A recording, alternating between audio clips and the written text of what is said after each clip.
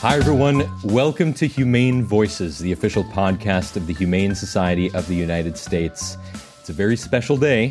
Carrie, we made it. We made it 50 episodes without being kicked off the air. Well, technically, I'm not sure that anyone could kick us off the air. We'd have to lose our jobs. But, I mean, I shouldn't say that out loud because, that's inviting trouble. But yes, this is our very special 50th episode. We're excited to get into the episode and to have many more with you. We're just so grateful, all jokes aside, that you have stuck with us from the beginning and you've grown with us through all these episodes. So we're not going to stop now until apparently, Carrie, somebody kicks us off. I may kick us off. Yeah, exactly. Exactly. If it gets too much worse, Austin, I'll kick us off. You would be the person. Yeah, exactly. But seriously, thank you from all of us at Humane Voices. Really appreciate it. Let's hop on into the episode. All right, so let's get right on into it. We put a survey out in All Animals magazine last year, and so many of you had the same question. How can I help animals in my day-to-day life? So we heard you. So this episode, we're going to go over some of the highlights, some of the easy ways that you or your family can help from home just by taking, small lifestyle changes or even speaking out to animals. So we're going to talk with Kelly Williams today. Kelly Williams is the editorial manager at the Humane Society of the United States, whose recent All Animals article called Change Starts at Home is the basis for this episode. So Kelly, we're so glad that you can sit down and chat with us. My first question, I guess, is what was the inspiration for the article? Thanks, Austin. Yeah. So like you said, we get this question all the time in the reader survey, in emails from readers. But in particular, sometimes we hear from readers who have done something really neat from home that we thought would be nice to share. And this was a great opportunity to both say, here's how you can do, really simple changes from home. And here are some examples of people who have done just that. So I'll talk about a couple of them, throughout our conversation. Yeah. I think one of the things that I love about this, and, this having been working here as long as I have, one of the things I just love is that this is a question we get from readers. You guys, I'm hoping and I'm assuming that there's starting to be an overlap between our podcast listeners and our All Animals readers. But it's really delightful for us to know, the people at the Humane Society spend our days trying to think about, how can we make the world better for animals? And it's so gratifying to get letters from readers that let us know that, you guys have the same focus. It's just awesome. Yeah. And one thing too, when you are an animal advocate or a burgeoning animal advocate, it can seem so overwhelming. Like there's so many problems, so much to tackle. So we really hoped with this article to focus in, here are very specific things you can do today, tomorrow. Yeah. I love how it was laid out to, here is a very easy, actionable step. And if you want to go a step further, you can take this next step. So I don't want to get too far into it because I'm sure we'll explain it. But the first topic in this article, we talk about our own actual backyard. So what are things that we can do to help animals from our pajamas? Yes, I'm glad you started with this one. I'm so passionate about this one. Working from home, for the past 18 months or whatever it's been, I have gotten to know my wild neighbors in my yard so very well. My desk looks out on, my native plant garden, and I can see the baby bunnies playing. I can see those squirrels squirreling, all sorts of things. And it's really so easy to make an inviting environment in your own yard or balcony, whatever you have. It's as simple as putting water features, whether that's a bird bath, if you have more space, a pond, leaving, dense shrubbery for places to hide, to create shelter, and then planting native plants that will attract, animals that are indigenous to your area. And that's where I've seen just like incredible, just exploding of the insects who show up in my yard. And it's, when you invite insects, you're providing food for baby birds. Bird feeders are great, but mama birds aren't bringing seeds back to the nest to feed the baby birds. So inviting caterpillars and insects, you're really supporting the whole food chain. And it's really easy to do.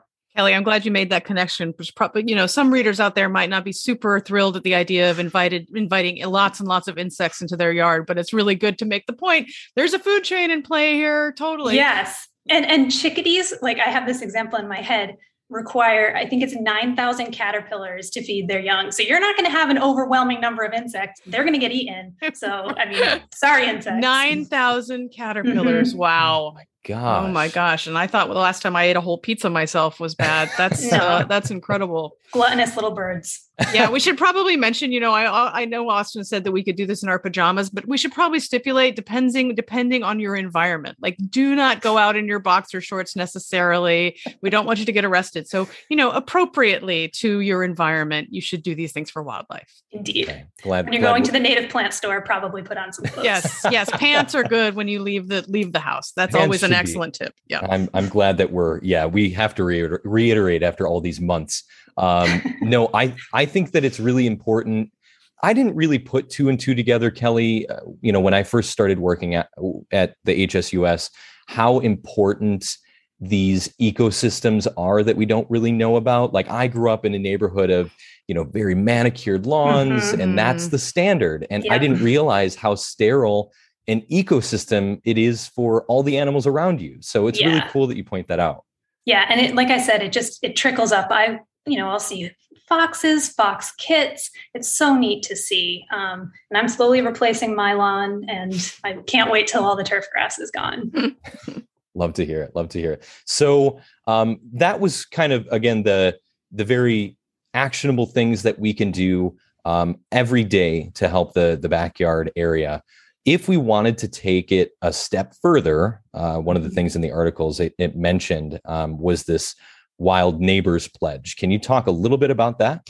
Yeah, so this is something where you might work with your animal control agency or whatever similar program you have in your area to have them sign up for this pledge. And they're basically saying they're not going to use cruel, inhumane trapping methods to deal with conflicts with animals.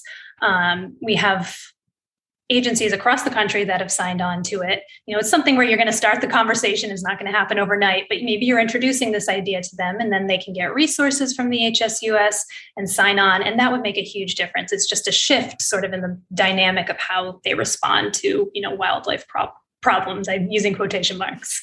Got it.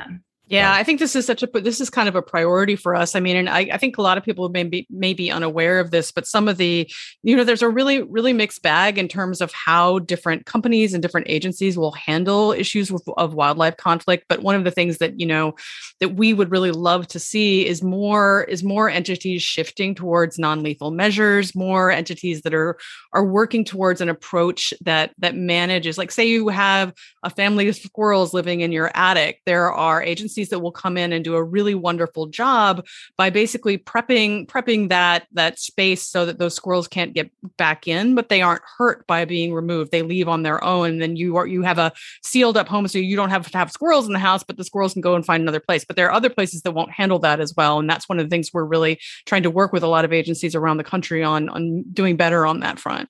Yeah.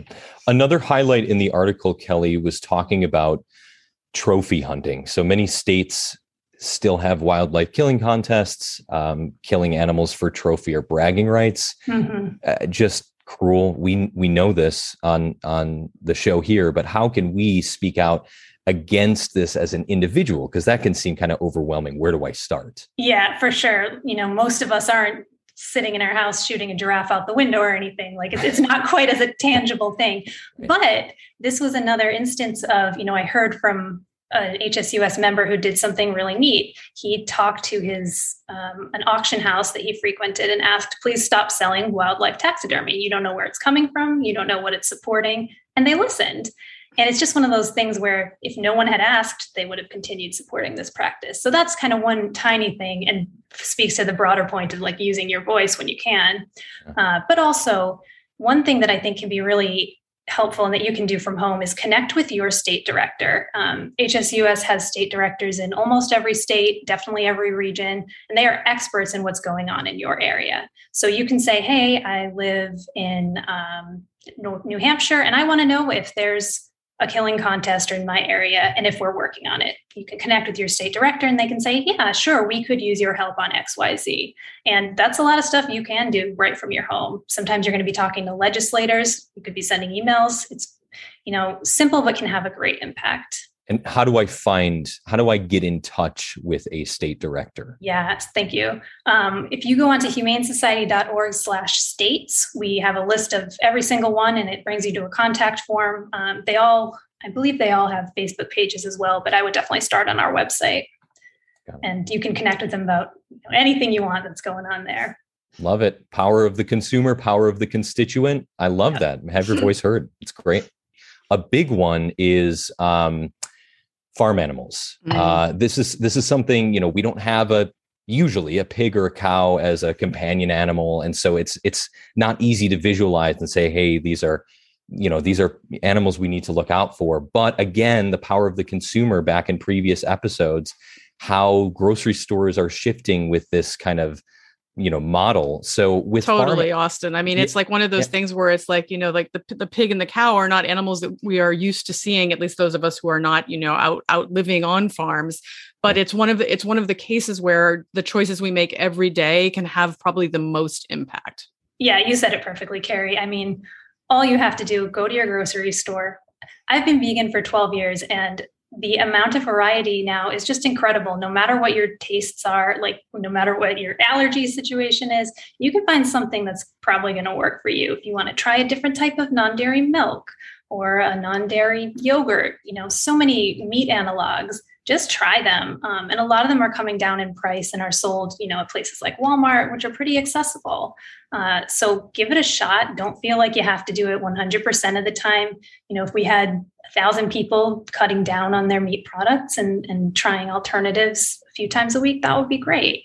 So I think, like you said, power of the consumer for this one is just huge. Absolutely. Just any little steps that you can do, no matter what kind of eater you currently are, there are little steps you can make throughout the week, just to opt out of meat or animal products at one meal and then see, do you want to do it again? I mean, it really is just any of these things are helpful when you actually consider in the large scale. It's really incredible looking at the consequences for animals of people making just a single meat or animal product free choice in a week. Like it really adds up to a difference. And then on the broader scale, things you can do too.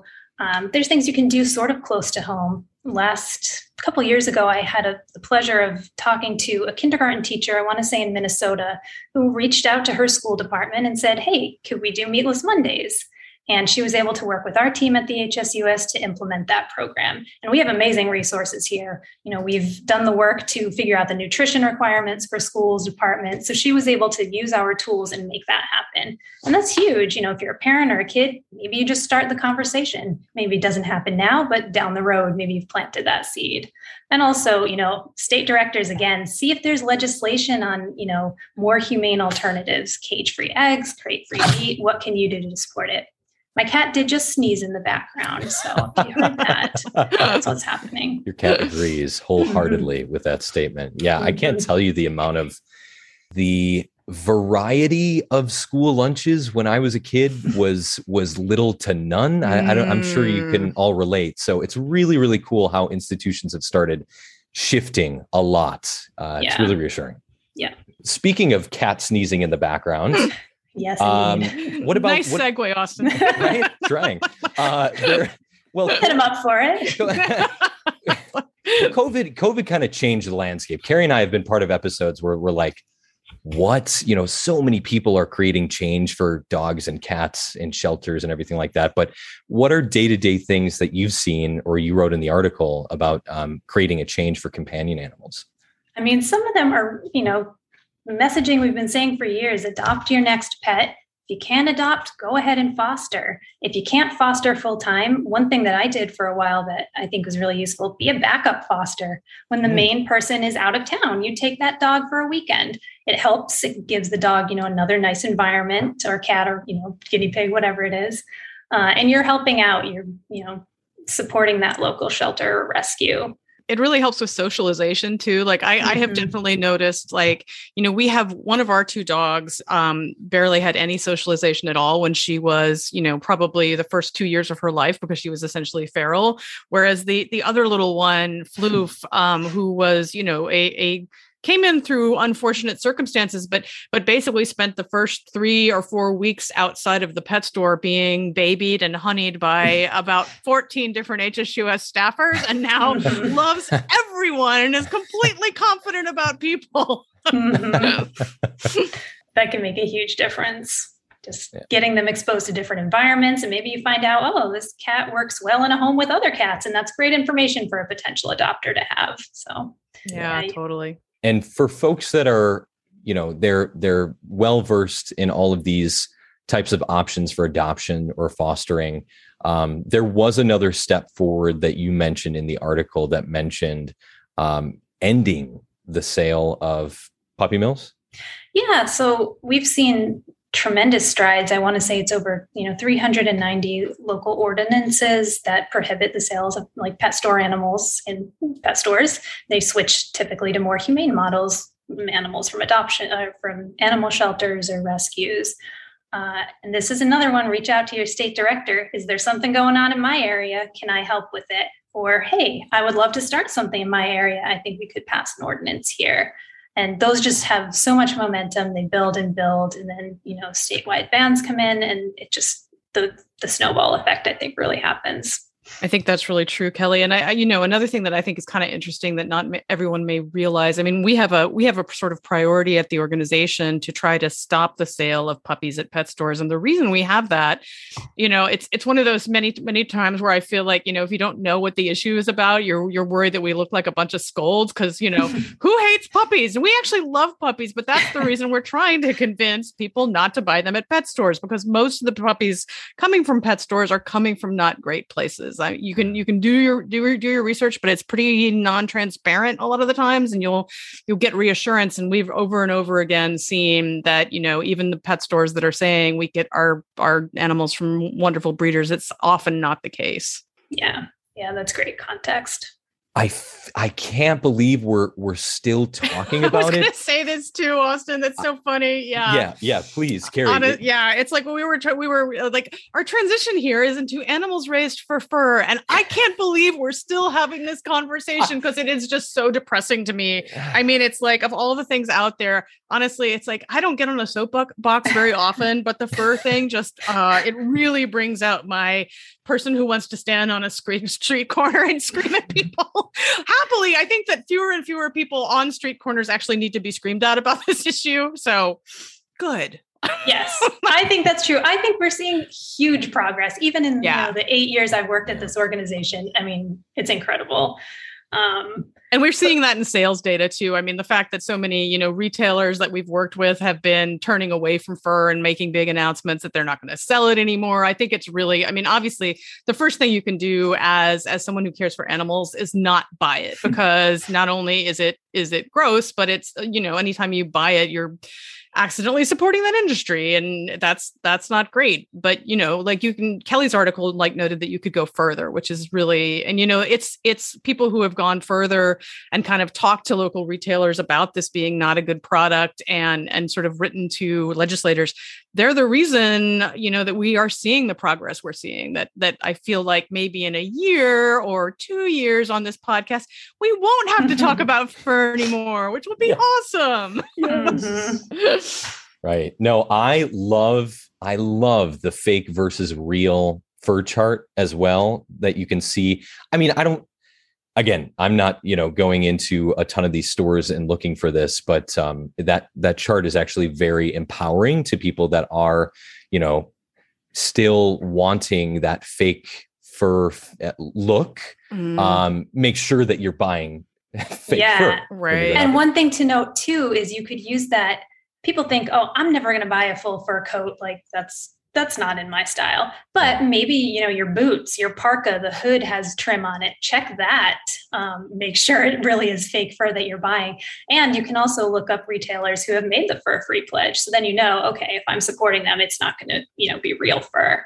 That's a good place to start too. Right. Exactly.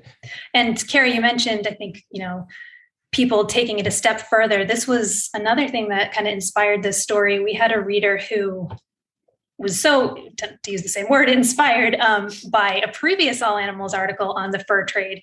She made copies of it and she wrote a handwritten letter to go along with it. And she sent it out to local retailers that still sell fur and said, hey, here's why you should stop.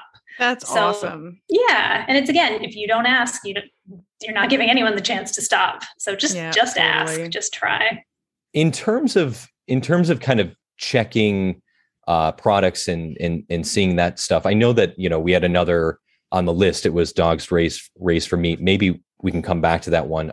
A real, I think, issue that people still have, or questions that people have, is the products that they use in everyday life, and making sure that those products aren't being tested on animals. And I usually get questions like this: How can I make sure that these products aren't tested on animals, or how do I change my buying habits to make sure that I'm checking myself here? So you provided a lot of good examples in this article. Yeah, I mean, I think there is a big movement in a lot of companies to say specifically, we don't test on animals anymore. The Leaping Bunny certification is a great one to look for. You can, usually a product will have that little bunny logo on their packaging, or you can go to that website and kind of look at a list of organizations that don't test. That's a great place to start. And there are so many, cosmetics, personal care products, household products that don't test on animals anymore. And you can feel pretty confident that, you're not supporting that. So that's a good place to start with, just straight up making switches in what you purchase. Absolutely. And there's not an immediately visual transition here from between this and fur, but I always think of these two issues together, just because, in the same way that fur just seems to me as such a sort of conspicuous consumer vanity product that is just not necessary and is incredibly cruel. I think a lot of people out there would be kind of grossed out to know that animals are hurt for something like a lipstick. I mean, I think that, no matter where you stand on sort of some broader issues, I think that that's a tough one to stomach. And it's one of the reasons that we're working really hard on this particular issue, is because it's just not necessary anymore. Yeah, it's one of those ones that's really hard to defend. Yeah. And once you learn about it, you do better and avoid those products. Yeah. Yeah, exactly. And again, that site that you mentioned leapingbunny.org, if you want to look for those types of products, and just make sure that what you're using is safe and cruelty-free.